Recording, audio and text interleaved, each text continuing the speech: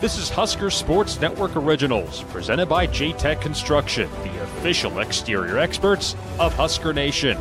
Husker Sports Network Originals tell iconic stories from Husker history, featuring insights from the players and coaches who live them. Subscribe to the Husker Sports Network on your favorite podcast service. And now, passion, preparation, pride. The Kent Pavelka Story.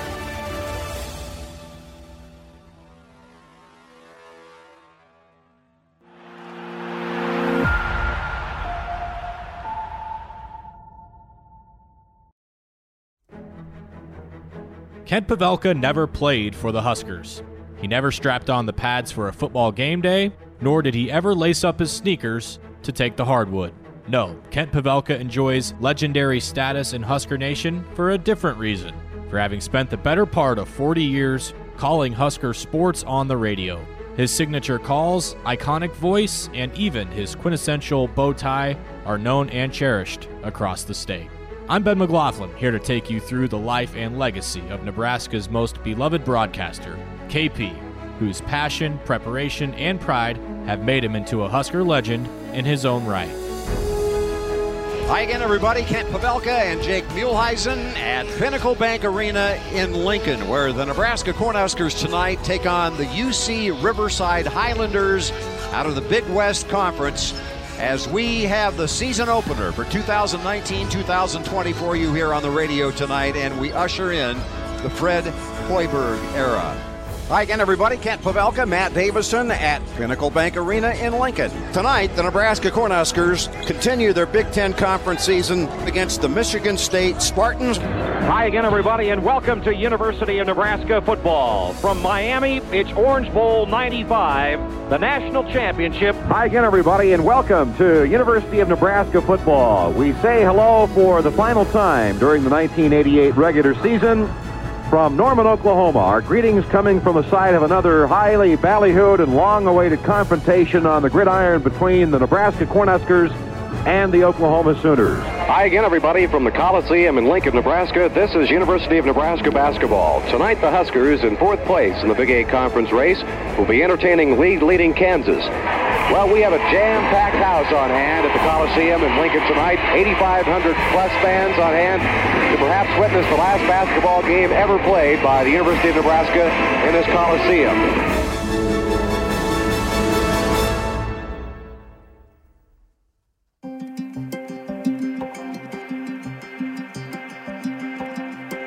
All right, KP, if you can, what were your first memories of sports like as a kid? Was it something that you listened to on the radio? Did you talk about with your friends? When you first started following games or scores, what was it that you remember about just your first experiences with sports? That's easy. That's Lincoln Northeast High School football and basketball. You know, I grew up in Northeast Lincoln, a block and a half away from the high school, and as early as early grade school, the whole community was behind that high school, and I remember that's my first memory of sports. You know, that community was freshly blue collar after the war, and lots of young families, and they were really, really behind that high school. And I suppose everybody feels like their community was behind their high school, but there was something special about Northeast Lincoln back in those days. And then I suppose the second kind of wave of memories are about listening to play-by-play sports on the radio. You know, when I was a little bit older, I fell in love with that.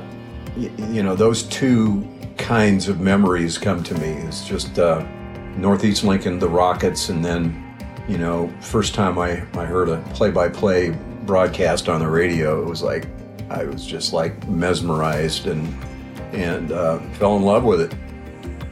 My most vivid memories of listening to play-by-play on the radio were when I was a little bit older, like a million kids in Nebraska. It's a Saturday afternoon, and we're playing, you know, touch football in the backyard, and on the windowsill is the old tabletop radio blaring through the screen door, and I'm listening to, you know, we're all listening to Nebraska play somebody, you know, imagining ourselves being those players.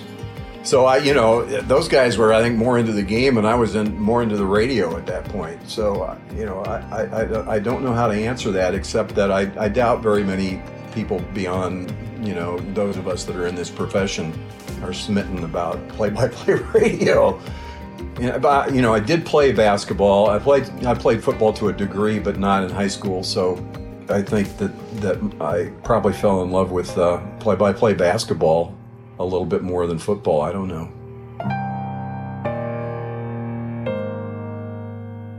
Wanting to work his way up the broadcasting ladder, Kent got his first taste of the profession at the University of Nebraska-Lincoln's J School. I'm not sure I remember exactly what game it was, but my first time doing play-by-play was like most broadcast majors at Nebraska was through KRNU, the college journalism's radio station, and they had kind of an infancy of the sports broadcast. There wasn't even a sports broadcast sequence, but they did let us go to Memorial Stadium into the old Coliseum and broadcast JV games. And I remember I remember coming back after my first football broadcast at Memorial Stadium, and my advisor, Larry Walklin, we were walking down the hall, and I saw him kind of waiting for us at the end of the hall, and I thought I did a pretty good job, right? And he looked at me and he said, "Recepted passes. What is a recepted pass?" I was like, "You jerk." I thought, you are a jerk. Had to be negative, right? But it was kind of what I expected it to be, and I was, I couldn't wait to do another one. But I remember before that, when I was a little kid, we had an old, I guess it was a reel-to-reel recorder, and I would sit in front of the TV and turn the volume down, and I remember doing New York Yankees stuff, and Mickey Mantle and Roger Maris, and my parents thought I was certifiably insane, but I kind of figured out that you better practice your craft here, or try to. Gosh, I'd give $1 million to hear what that sounded like. Couldn't have been very good. I know back then was a lot different scene when it came time to calling Husker games than it is now. From that transition, Kent, from college radio and college classes and college degree to actually starting calling games for the Huskers, how was that process, and what was your first opportunity to do that? How did you get your foot in the door? Well, I graduated right between the first and second national championships in football, so I was in college trying to get my undergraduate degree while that was starting to happen. And then in 1971, when I graduated, I took a job in Fremont down the road, and they put me to work doing Midland College, Fremont High School, Fremont Bergen, and American Legion baseball stuff. So I was doing like million games a year in all those sports and for all those schools. And I remember we would do Midland games on Saturday, and I would just kind of be vaguely aware of what was going on with Nebraska, and I would be at the old, I don't forget the name of the stadium in Fremont, but doing a Midland game where there were approximately 5 people there, but that was the center of the universe for me, right? The Midland games, not Nebraska. And so that was kind of weird, having been focused so much on Nebraska, and then you get your first job and it's not about Nebraska. So, but it was fun. I enjoyed the experience those first few years in Fremont. I had 2 interviews. I went to KMA in Shenandoah, Iowa, where they had a news director's job opening. And I drove over there and interviewed for that. And luckily, they didn't like me, and they hired somebody else, because I would have taken the job, But I got back, and then, all of a sudden, well, there's a job in Fremont. You want to go interview for that? And I said, sure. And then, that was all about, that job was a combination of selling radio time with the play-by-play and with a morning show on the radio. I mean, those kinds of jobs in those kinds of markets for people who are 23 years old, they'll work you 1 million hours a week, and you'll gladly do it. So I didn't have any doubt that this was going to be my career, but I could have been headed to off into the news industry if I'd have gotten that job at KMA. And then just things just fall in place. I mean, not through any skill, any result. It's not the result of being any good, really. It's just being in the right place at the right time. But I thought I was really prepared to do play-by-play radio when I first got on the air in Fremont, because I had done all that, practicing. And it's funny, I got some tapes somebody sent me from back in those days, and it's I can tell that I had been influenced a lot by the guys I had listened to, and so I felt ready, and I hit the ground running. And then a lot of people who don't go back as far as I do, which is a lot of people, probably don't realize at this point in time that back in those days there were four originating radio broadcasts, one of which was KFAB in Omaha, and we were a single station doing the games. And with the 50,000 watt signal, I just kind of fell into that after 3 years in Fremont. And otherwise, I never would have had a chance to do Nebraska football or basketball. I came to KFAB in December of 1976. Kent had been there for a while already, about 3 years, I guess. He's about 3 years ahead of me. And we just kind of hit it off right away. Both married, getting little kids, and, that whole time in your life, in your 20s, when you're getting cranked up. And we had great times together from the beginning. We'd visit each other's homes, and families were friends, and we worked together, obviously. And he was in operations at KFAB, and so he was technically my supervisor, and it was just a great working relationship there in the beginning, and continued all these years. Gary Saddlemeyer was KP's longtime broadcast partner. The two enjoyed a natural chemistry on the air together for decades. But Pavelka cut his teeth in the industry with a different man, none other than the legendary Lyle Bremser, the Hall of Fame broadcaster who was the voice of Husker football's glory days. Rozier at the top of the iron, Gill calling the count. He turns, flips it off to Rozier. Rozier turns, he's running back around the field. He's trying to get away. He's looking for blockers. He turns upfield. He's going to run a touchdown. Touchdown! Holy cow! Man, woman, and child! Well, we had the greatest voice in Nebraska football history as our play-by-play guy, Lyle Bremser, who you can still hear, in the stadium once in a while as they preserved the Johnny Rodgers touchdown run against Oklahoma in the game of the century. He had a voice that was just so unique. Unless you experienced listening to him do a Nebraska football game, I don't think you've heard a Nebraska football game. So we had the guy that had been there forever and that was kind of the most revered.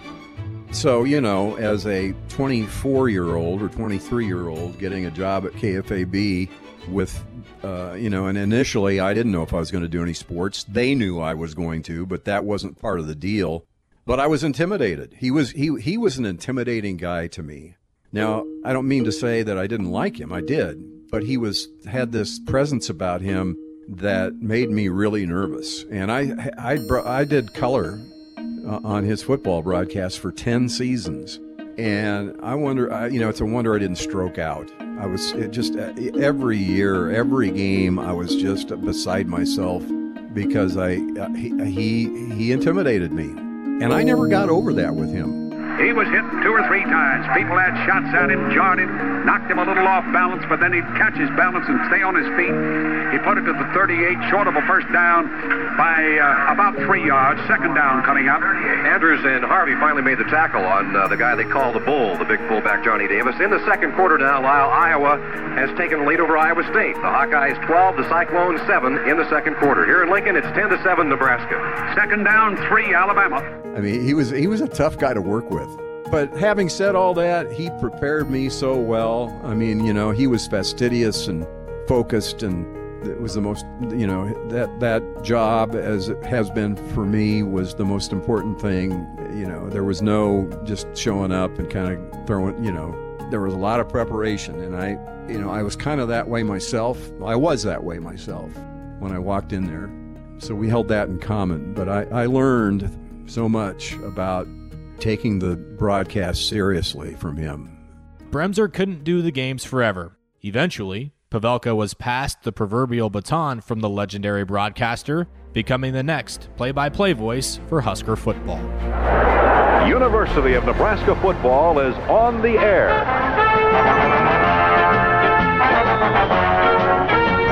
Nebraska Football Network. Now with Nebraska football, here's Kent Pavelka. Hi again, everybody, and welcome to University of Nebraska football. It's a brand new season from up here in the press box to down on the field, and we welcome you to Lincoln, where we are all about to witness, either in person or via the radio, Tom Osborne's 1984 Nebraska Cornhuskers. And Sundberg fakes the handoff. He bootlegs left inside the 10-yard line, 5-yard line, touchdown!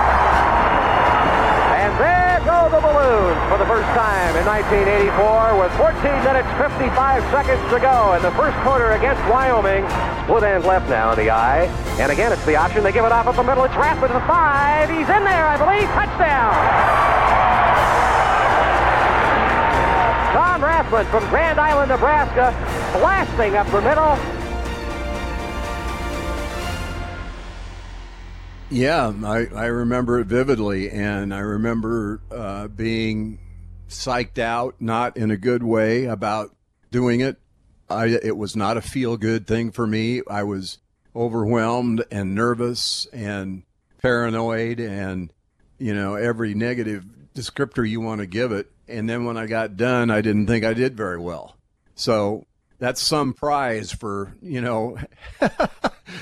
that's not what you want to feel when you finally get to where you wanted to go. But I realized I wasn't, when you don't do it season after season after season, it's not like riding a bike. It's like riding a bike but you're wobbling down the street. So it took me some time to get into a rhythm and to feel comfortable and to have a little bit of confidence about what I was doing. It took several seasons before I felt good about what I was doing on the air in football. In basketball, it was like there was never any interruption because I did basketball play-by-play for those 10 years while I was doing color for Bremser in football. But, you can imagine you haven't done play-by-play in football in 10 years. You're taking over for a legend. You're on the air. There's 75,000 fans in the stands. You're very aware of how many people are listening. You're kind of overwhelmed by knowing there are a lot of people listening out there across Nebraska and beyond. And you want to do well. You want to do as well as you're eventually going to do. And that's probably impossible.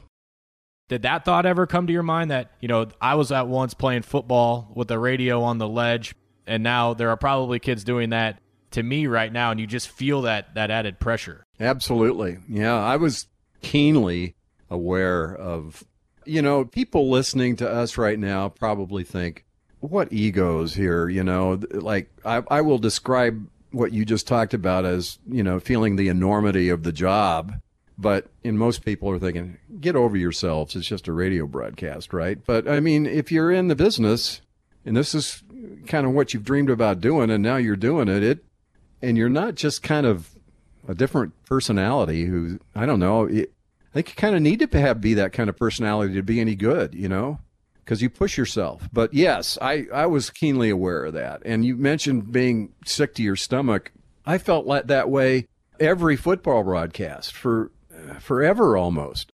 No different. He was a lunatic, as he still is. I say that affectionately because we had so much fun together. But very, very passionate about the Huskers and very dedicated, extremely prepared. I learned a lot watching him about preparation for a broadcast, and he just did an amazing job in terms of his enthusiasm.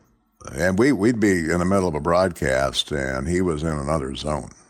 He'd be, standing up and waving his arms and grabbing my arm, and he didn't even know he was doing it. He was really into it. And he still is. I listen to the basketball games, and that's my Kent right there. He has not changed in all of these years. Kansas State, as horrible as they were in football, had the best press box food by a mile of anybody in the conference.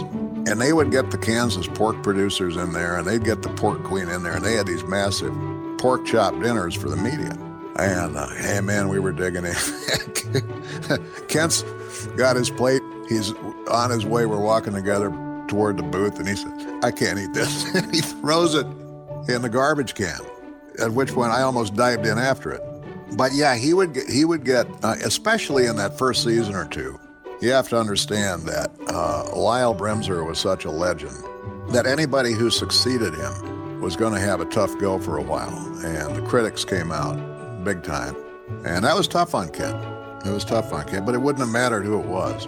And so there was a lot of anxiety, a lot of nerves before games back in those days. In football, mainly it was Gary Saddlemeyer, and we, of course, are, in the truest sense of the words, much like brothers. And we worked together for so many years, and he was just the perfect color guy for me. I mean, he understood his role, and so I listen back to some of those broadcasts sometimes when they're played on the radio, and I marvel at what he added to it. So Gary was really, really good for me, and we worked really good together, I thought. If a broadcaster spends enough time in the business, they'll likely start to develop their own signature style on the air. By this point in his career, KP had certainly done that. But probably his most memorable one came when the Huskers found the end zone. Steve Taylor looks at a five-man Cowboy front, takes the snap, hands it off to Clark, cuts back left side, 30, 32, 33, 35, broke it, out across the 40, 45, he may go, 50, 45, 40, first play from scrimmage, 25, 20, 15, 10, touchdown! Touchdown! Touchdown! Holy cow, unbelievable, the first play from scrimmage. Cal Jones, the lone setback from the 47 of CU. Frazier takes the snap, gives it on a counter play. Jones runs behind a blocker, 45, 40, 35, 30, 25, 15. He's gone. Touchdown! Touchdown! Touchdown! No, I think with touchdown, you know, I think that what happened there was, you know, when Nebraska scores a touchdown, it's like it's a punctuation to a drive, and when you finally get across the goal line, it just felt okay to say touchdown. And then it felt like you were doing it more justice when it was touchdown. At some point, I felt like I needed to get that third one in there. So I did, and then it just kind of felt like that's what had to be done.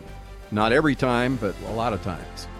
And so it was like, it's just code for saying, big deal just happened here. You know, you needed that third one. You know, and then got it in basketball. I don't know. That's just, you run the shot clock down and throw up a shot, and it's a big shot, and it just seemed like that was the punctuation mark that needed to be added at that point. When it became just a feel-good thing about, that's a good way to end this call, I guess is what I'm saying. Pavelka had a big stage for many of his broadcasts. He even got the opportunity to call a couple of championship games. I realized I got to do 2 national championship broadcasts. You know, they won the games, and a third one for the national championship. And I realized I got to do all those games when, as people look back on them, you know, that run of it was so successfully, and that I, you know, because I was on the air, that is part of the experience. I realize that, but I don't relate to that with any sense of, you know, monumental importance, or, you know, I don't feel any better about myself because I did that. You know what I mean? It's like, okay, that's for other people to say and to think and to feel. It's not for me. You know, it's like people, I think that's kind of the thing that gets you interested in this profession initially, is you kind of idolize the people that you listen to, and you think, man, what a life that would be. And you fail to realize until you do it your whole life that, well, you know what? Yeah, that's true. But I also get up in the morning and have to do all, you know, I got the same problems everybody else does. It's a real life here, you know? So people can fall in love with that, but I realize there's way more to it. You know, there has been way more to my life than just that. And for a lot of people who think about those days and thinking about those broadcasts and those teams, they have no reason to think, well, yeah, you know, the guy also had a life he had to navigate. Both those trips to Miami and then to Tempe, you know, you go down with the team and everybody's having fun for a week ahead of time, and I'm in my room studying. You know, I mean, it's like I couldn't have been more focused.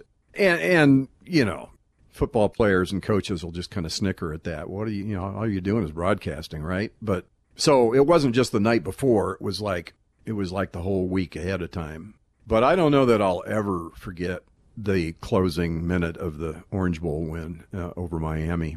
I mean, that just represented the longest ordeal for Nebraska fans to, finally get it done after so long, after those 2 championships in the early 70s. It's like, take me now, because I've seen it, and bring that trophy back to Lincoln, right? It's like, it was just a joyous feeling, and then it never stopped that night.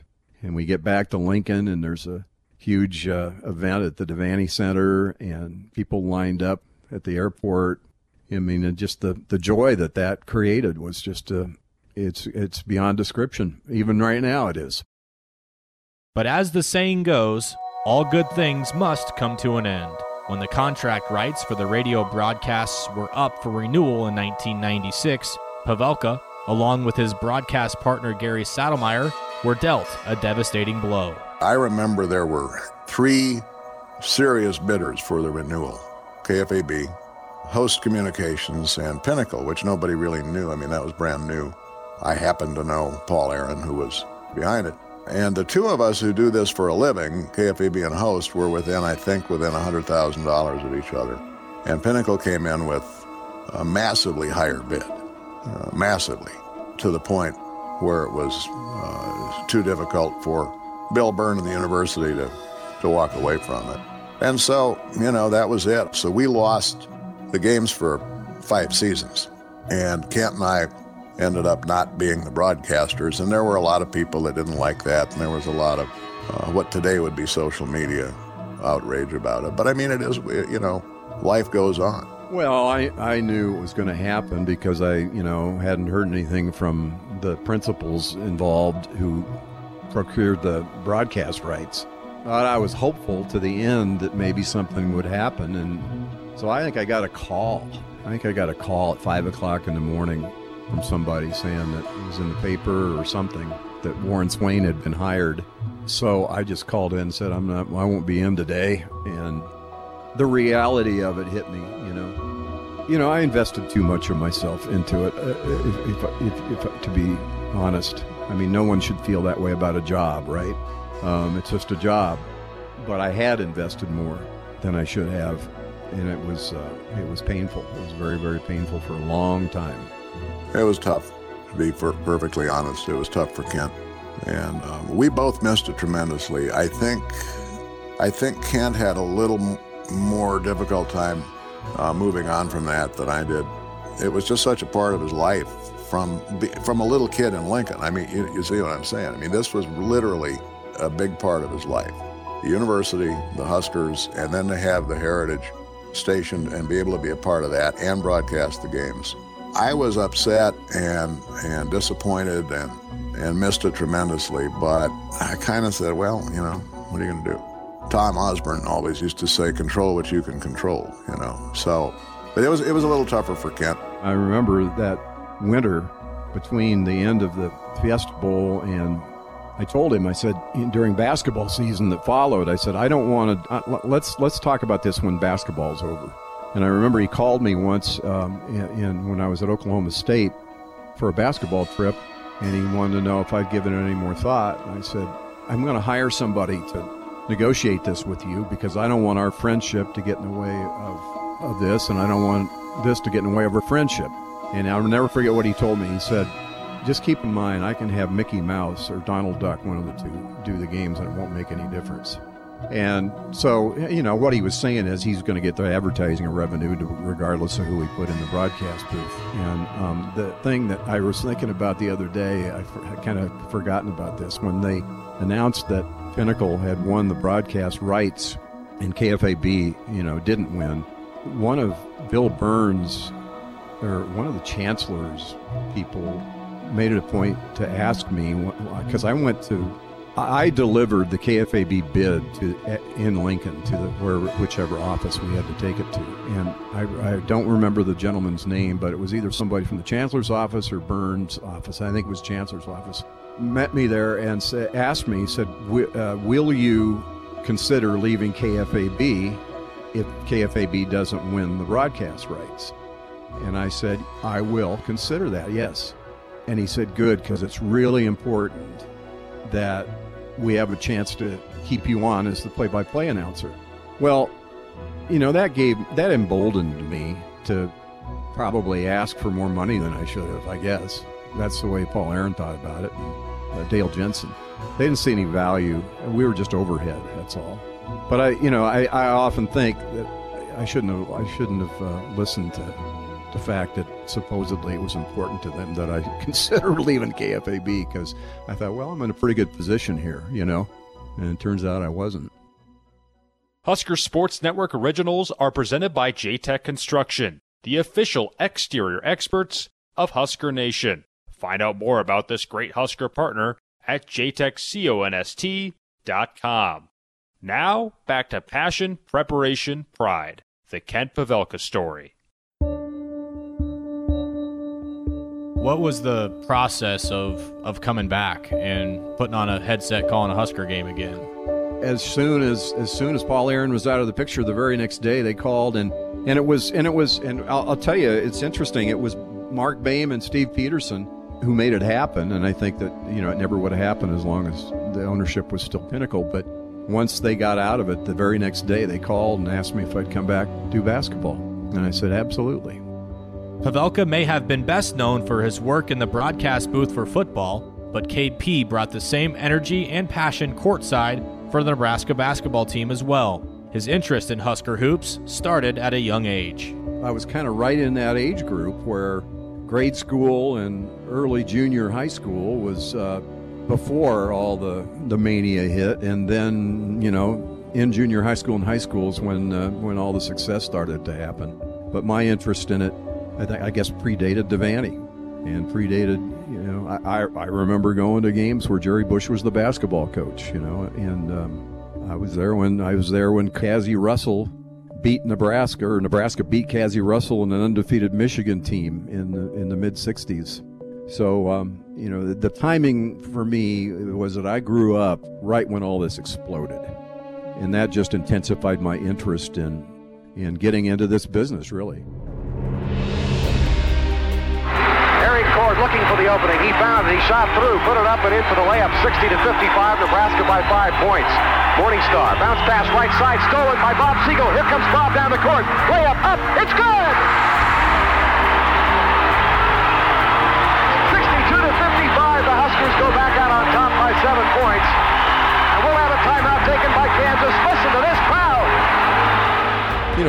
Since I got to do Nebraska basketball from the get-go, when I went to KFAB in 1974, and without interruption, I couldn't wait for basketball season to start. I mean, who wants to be second fiddle if you want to be a play-by-play guy, right? I appreciated being the color guy for Bremser, but that's not what I wanted to do. And so, basketball was just as important to me, if not more important, because I got to do the games. And I gave it my all. And, you can give it your all as an analyst or a color guy, but it really doesn't mean a whole lot because you can't do the games. Bo is handed the basketball. In the backcourt, it comes to Buchanan. Buchanan guarded there by Livingston. 13-12. Buchanan across the line on the right side. Pops out to Bo Reed. Moving to the left side. 8, 7 seconds, 6 seconds. Bo hands it off to EJ. It's loose on the floor. Reed gets it. Puts it up. Left corner. Good! Good! Good! Good! Nebraska wins the game! It is unbelievable! 13 seconds to go. Smith to Downing. 10 seconds. Williams right side to Cloudy. 9, 8, 7. Williams left side to Downing. Shoots it from 25. Got it! It's good! Huskers will take a 1-point lead into the dressing room over Iona on a 25-footer by Greg Downing. And there's the horn, and Nebraska wins the 1996 National Invitation Tournament, knocking off St. Joseph's of Pennsylvania 60-56. What a special moment this is in the history of Nebraska basketball. Left elbow, backdoor cut, layup up and good by McCray. Up the pass from Anderson. We've got a 2-point game at 45-43. Doc Sadler slicing and dicing the Texas Longhorns. Spencer brings it up on the dribble. Right side to Richardson, shoots a three. Got it! It's good! It's good! Richardson drains it. It's 61 to 56. 61 to 56 with 2:13 to go in the second overtime. Nebraska with a 5-point lead. So long, Bob Devaney. After 37 years, it's all over in this arena, and it could not have been a better or more perfect night. 5, 4, 3, 2, 1. The Huskers have done it. Nebraska knocks off Wisconsin.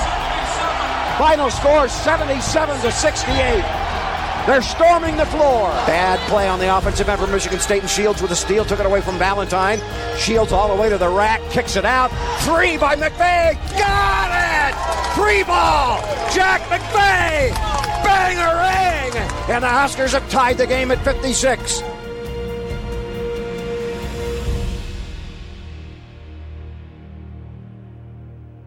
No broadcast would be complete without a color analyst.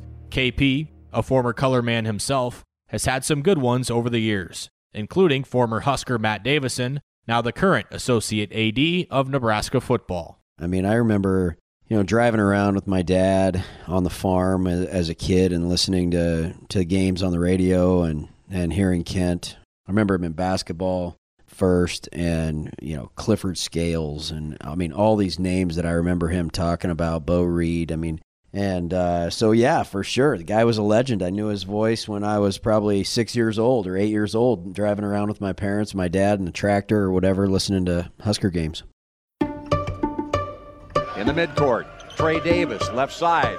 Now to Gordon on the elbow. The handoff to Esho. Double team comes in. That was all ball. Biggs got all ball. That's a terrible call. I remember sitting next to him because there were hardly any fans there in Charleston, and it was Ted Valentine. Got all ball. Well, he was driving to his right side, right by the top of the key, and looked like the help defense came, and they got Biggs with the reach. Biggs was the help, came in with the right hand and got the ball, and Esho's at the free throw line. And it's short, and the rebound off the miss, Nebraska. Smith's got it. And and so you could hear everything. There's no fans there. It was a terrible call. Awful. Just awful. And the guy's right in front of us. I'm like, he hears you, Kent. He has ears. I don't think he likes you, Kent. Here's Biggs. I don't think that's going to help us get a call later in the game, I'll tell you that. Crossover dribble, Biggs gives it up to Webster. Pump fake, drive, spins in the lane, kick out. Rivers on the left elbow. Rivers backing up. Are you going to blame this on me now? Well, you're the one that said it. Who do you want to blame? The official? There's 50 people here. The official can hear every word you're saying. I can't help by how loud I am. Here's Biggs driving the ball, spins in the lane, puts it up, can't finish. My apologies. My apologies. And now he doesn't want to talk to you. Now he's mad at me, but I did apologize. Look, the guy just brings it every night.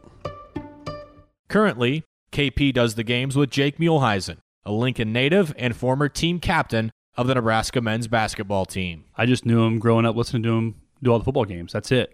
But I will laugh. The first time I subbed in for Davison on a road trip, he made me carry his bags.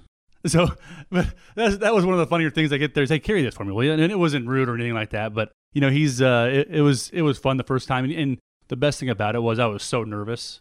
And he really made me feel comfortable. I had no idea what I was doing. I still don't, but he's been awesome to work with. And no, but I had never met Kent prior to coming and doing this. You hear all the stories and being buddies with Matt Davis, and he'd kind of filled me in a little bit. And you go in, and I remember another road game we went to, and he goes to the games when he was setting up, and he gets there 5 hours before the game, and he's freaking out that the stuff's not working. And he's asking me for help, and I go, I don't know how to set this stuff up. But, he gets in a panic. He's getting all of his boards taped, and all of a sudden, it doesn't work. So I think that was at Penn State, and it worked up. It was working to the game, and I actually his mic went out. I had to do play-by-play for like a minute, and that was atrocious. But it was he is about as best prepared as someone can be doing the games. In 2018, Kent reached a significant broadcasting milestone, his 1,000th Husker broadcast. Wow, this is fun. Can we do this every game? 1,000 broadcasts is a lot of broadcasts for a 45-year-old man. I want to recognize my wife and my son. They're in section 119 over there. They're wearing red. You can stand up and wave. My wife Lou and my son Aaron. Thank you. They've been with me through thick and thin. I knew when I was probably 10 or 12 years old that I wanted to do this. But I had to do a couple things before that could happen. I had to arrange a meeting with James Naismith so we could invent the game. I mean, it was a long time ago. And then I got together with Marconi and we invented radio. So I was set to go for the first one back on November 30th, 1974. Game Nebraska won 89-72 over South Dakota State. How about that for a memory? So, I just am here to tell you it was an honor and a thrill. That first one 44 years ago, and it is today. I guess, that whole season, and certainly in the days leading up to that game, I gave a lot of thought to all the years that have gone by, for one thing. And I just marvel even to this day, how did that happen? Like I said earlier, what the hell? I mean, how did this happen? 1974 and it's 2020, So there's that angle to it. But I just, I think I was so, first of all, touched by the fact that they would want to do that for me. But the thing that I think about now when you bring it up is what it felt like walking out onto that floor, and it seemed to me like everybody stayed in their seats. It was like, I can't tell you what it feels like to look around that arena when you're standing on the floor and feel the love, and I really did. I really, really did. I have believed for a long, long time that most of my fortune and being fortunate in this business was a matter of luck. Being in the right place at the right time and having known the right people and the timing being right. Yeah, I think he was thrilled, and I think he still is. I mean, what was it, last season or the season before, he did his 1,000th broadcast, and it was nice that the university had an acknowledgement there during halftime one of the games, and I think he loves it, and he's great at basketball, and he loves basketball. And I remember when I first came here, and Kent and I were talking. I came here in December. I think this was probably that same winter during the basketball season. Joe Cipriano was the coach, and Kent told me, you know what? He said, Nebraska, for as long as I can remember, has been about in the middle of the pack at about a 50-50, never been great. And he said, it's probably always going to be that way. But hope springs eternal. And every season we talk about, okay, this could be it. We do this, we do that, we do this, we do that. And of course now with Fred Hoiberg, everybody's hoping that drought is finally over. We'll see. It feels good, It feels good to have people enjoy what you do and feel like you're part of it, They feel like you are part of the thing, of the program, of the paradigm, You're part and parcel of it, and it feels good, and it's unique to the basketball environment once again, because you're there, right there. In football, you're kind of up in a booth, and you're not amongst the fans, and you're not amongst the players like you are in basketball either. So it's just a more intimate opportunity, I guess. I'll say he's a legend. In the state of Nebraska, everybody knows who Kent Pavelka is. I mean, you just go on, even on road trips, everybody knows him. The other radio guys know him, TV guys know him. Referees know him. He's been doing it for such a long time that people are coming down, talking to him before and after games and getting pictures with him, and rightfully so. I mean, he's called a lot of games, football and basketball, seen a lot of stuff, and he's a legend. And it was cool to be alongside with him on this 1,000th game and be a part of that. Well, I know how they feel based on how they interact with him. I mean, everybody wants to say hello to Kent. Everybody, wants a picture or to, have him say hi or to tell him a story. He's been around Husker sports for so long that almost every age across the board knows him, right? I mean, if you're in college and you listen to the games, if you're 30 years old, he's been doing the games for a number of years now. If you're older, you remember him from the 70s or 80s or whatever. So pretty much everybody in the Husker Nation knows who Kent Pavelka is, and so they all want to just say they met him or shake his hand or have him say hello. He has a great way about him when he's dealing with the fans, and I appreciate that about him. He likes meeting people. He wants to make their day. He has a smile on his face, and I think our fans appreciate that about him too. I think when he calls a three-pointer and says "got it" or "bang-a-rang" during an NCAA tournament win, that'll be his legacy. I think he'll go down. I mean, obviously he had the football status, but I think he'll go down being more known as a basketball play-by-play guy when it's all said. Now, hopefully, because if and when Hoiberg gets it going, I think that basketball will be a really tough ticket to get. I think it'll be listened to a lot more than it already is, and we're listening to it a bunch. And I think he'll be known on that front, calling that first tournament win, being one of the last Power 5 schools to win one. And I think he'll be known for that. I think it'll be really cool. I think he'll be remembered as the voice of the Huskers to generations of Nebraskans and Husker fans. I mean, I look back when he worked with Lyle Bremser. Starting in, I think, 1972 or 3, and then became the play-by-play for Husker football through 1995, and did Husker basketball starting in 1973, play-by-play, and then there was a break of a few years, and then picked it up again. And he is known all across the state for that. He is known across the conference for that. I remember in the Big 8, he had to dodge angry fans because they could hear him, especially down in Missouri, the Antlers, they'd sit behind the broadcaster and they were threatening his life. And he was standing up and waving his arms. And he's just such a part of it and such a character. I think he will be remembered more than anybody else, especially with basketball, as the voice of the Huskers. And man, what a legacy. I'm so happy for him. His legacy to me is always going to be just his passion for the games that he broadcasts. Nobody wants Nebraska to win more than Kent. And I think it just comes through in the broadcasts. His emotion that he puts into the calls, his big calls are as good as anybody's. And, he just has a great want to about him. He wants to do a good job for the fans. He works hard at it. And he's a guy that nobody is ever going to forget whenever it's over. But I promise you this, he's going to do the games for as long as he possibly can because he loves it, and he should. So he's a good friend, a great man, and we've been lucky to have him involved in Husker athletics.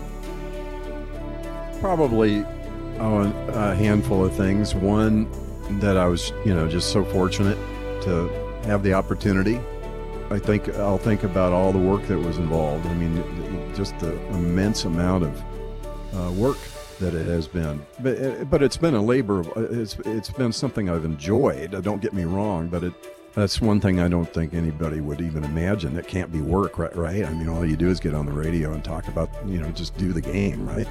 But more than anything, it's been, it'll be about those great games, where you were able to climb over the top of the hill in national championship games and the big wins. But more than anything, it'll be about the relationships. And we've talked a lot about that, and all the people, and how much fun it's been. Think about it's like your life flashes in front of your eyes when somebody asks you that question, all the people. Like, I'm thinking of Milt Tenneper for one, just the wonderful times I had with him and Dan Young and of course Doc, and before that Mo Iba and Danny. All the experiences with those guys, and they were all so unique. It's just been a lot of fun.